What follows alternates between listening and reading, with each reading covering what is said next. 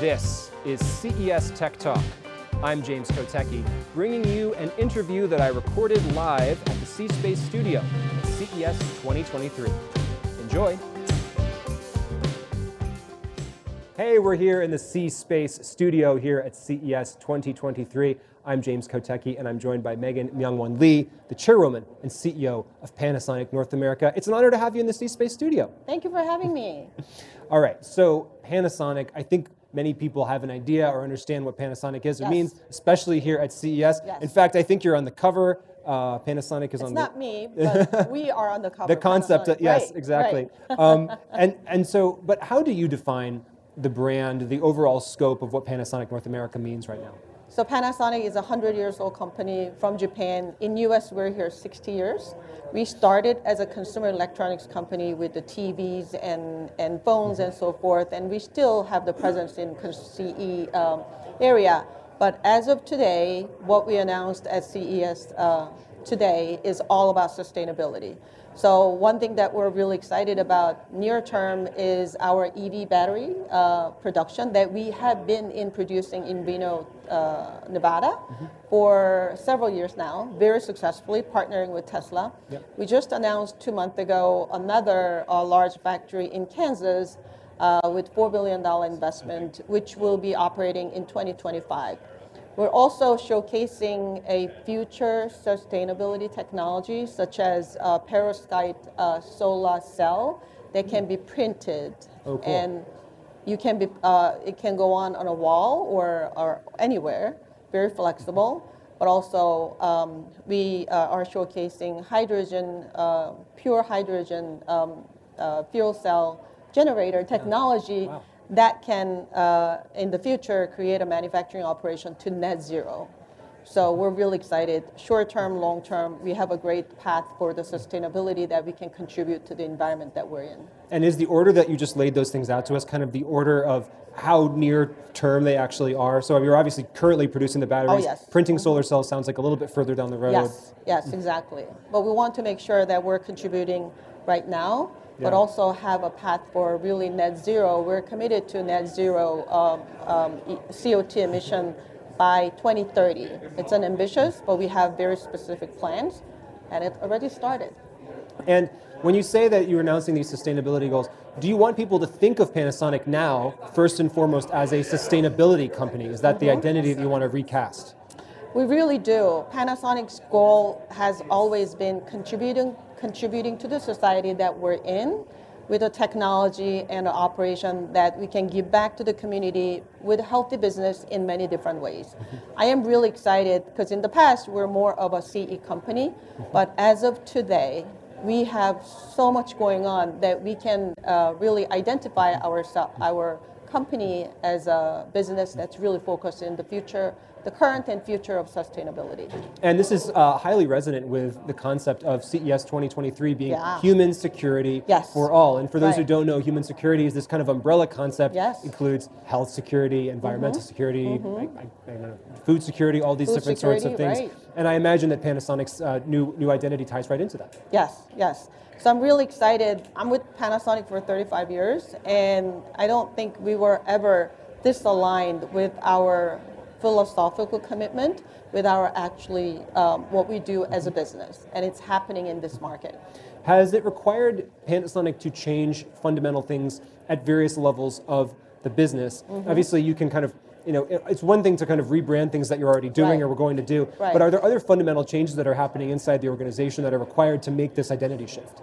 So I don't necessarily think it as an identity shift. We were always, when we were a CE company, we had all the R&D and technology and manufacturing within our company.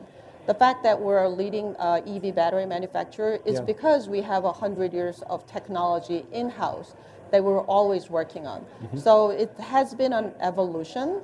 We kind of grew up, but that's how we evolved as a Panasonic. So I'm not sure if I can necessarily call it as a transformation, but definitely an evolution. Yes. Very exciting.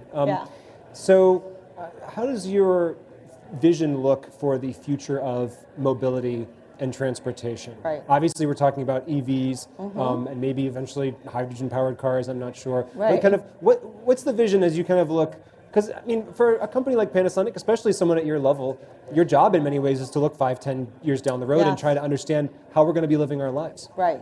So the electrification of transportation is something that we're really passionate about. From the providing EV battery, we definitely are now, and we continue to want to be the leading EV battery provider with the technology and quality.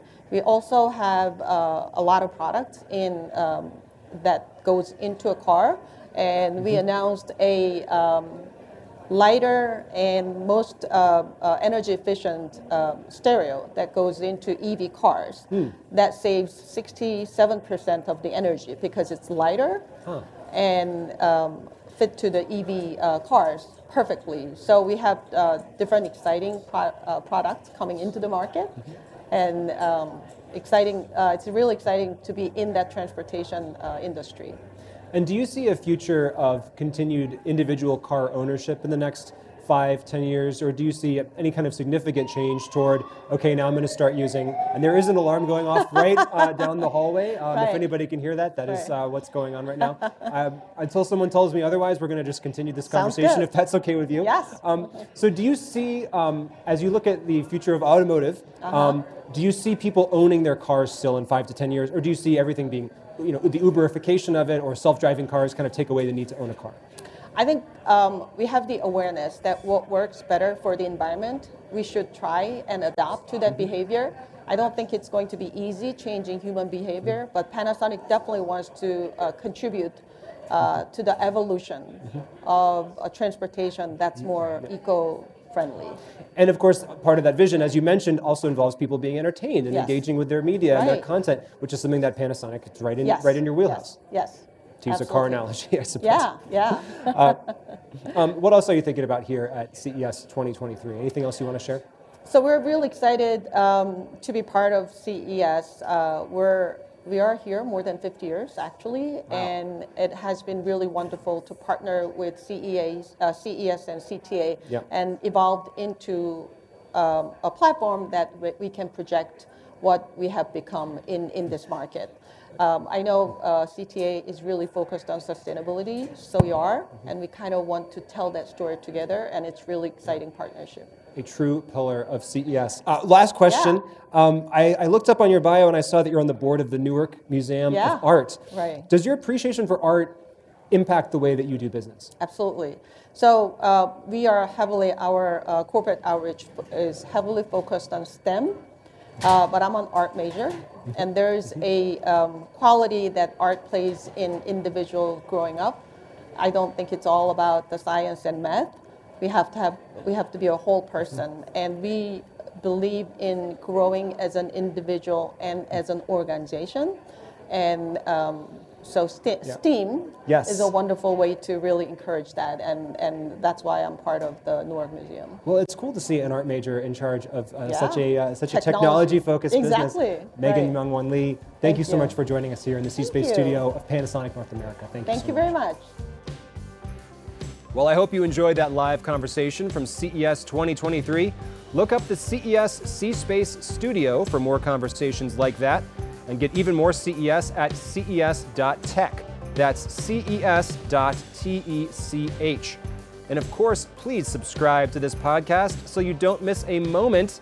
I'm James Kotecki, talking tech on CES Tech Talk.